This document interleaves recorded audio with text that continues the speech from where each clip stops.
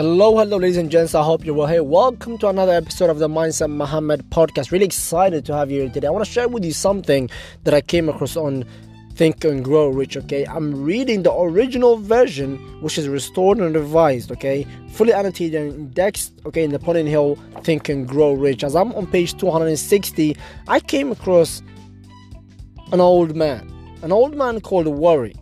And here, Think and Grow Rich, Napoleon Hill, this is how he describes worry. And if you're someone that constantly worries, I genuinely believe you hearing this, from today onwards, you will have less time to worry, and you will know the root cause of worry and why it's very unbeneficial for your well-being as well as your health. Worry is a state of mind based upon fear. It works slowly but persistently. It's insidious and subtle. Step by step, it digs itself in until it paralyzes one's reasoning faculty and destroys self-confidence and initiative. Worry is a form of sustained fear caused by indecision. Therefore, it is a state of mind which can be controlled. An unsettled mind is hopeless. Indecision makes an unsettled mind.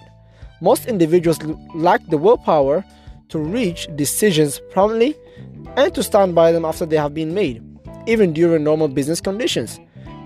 During periods of economic distress such as the world has recently experienced, individuals are handicapped not solely by their inherent nature to be slow at reaching decision, but the influence of the indecision of others around them who have created a state of mass indecision. Hey, go read Think and Grow Rich, okay? Go read Think and Grow Rich, page 260. You will get a better understanding of the word worry, and I hope this changes the course of your life. Of course, it has been able to do the same for me and has changed the trajectory of my life. So with that said, stay tuned for the next episode. God bless you.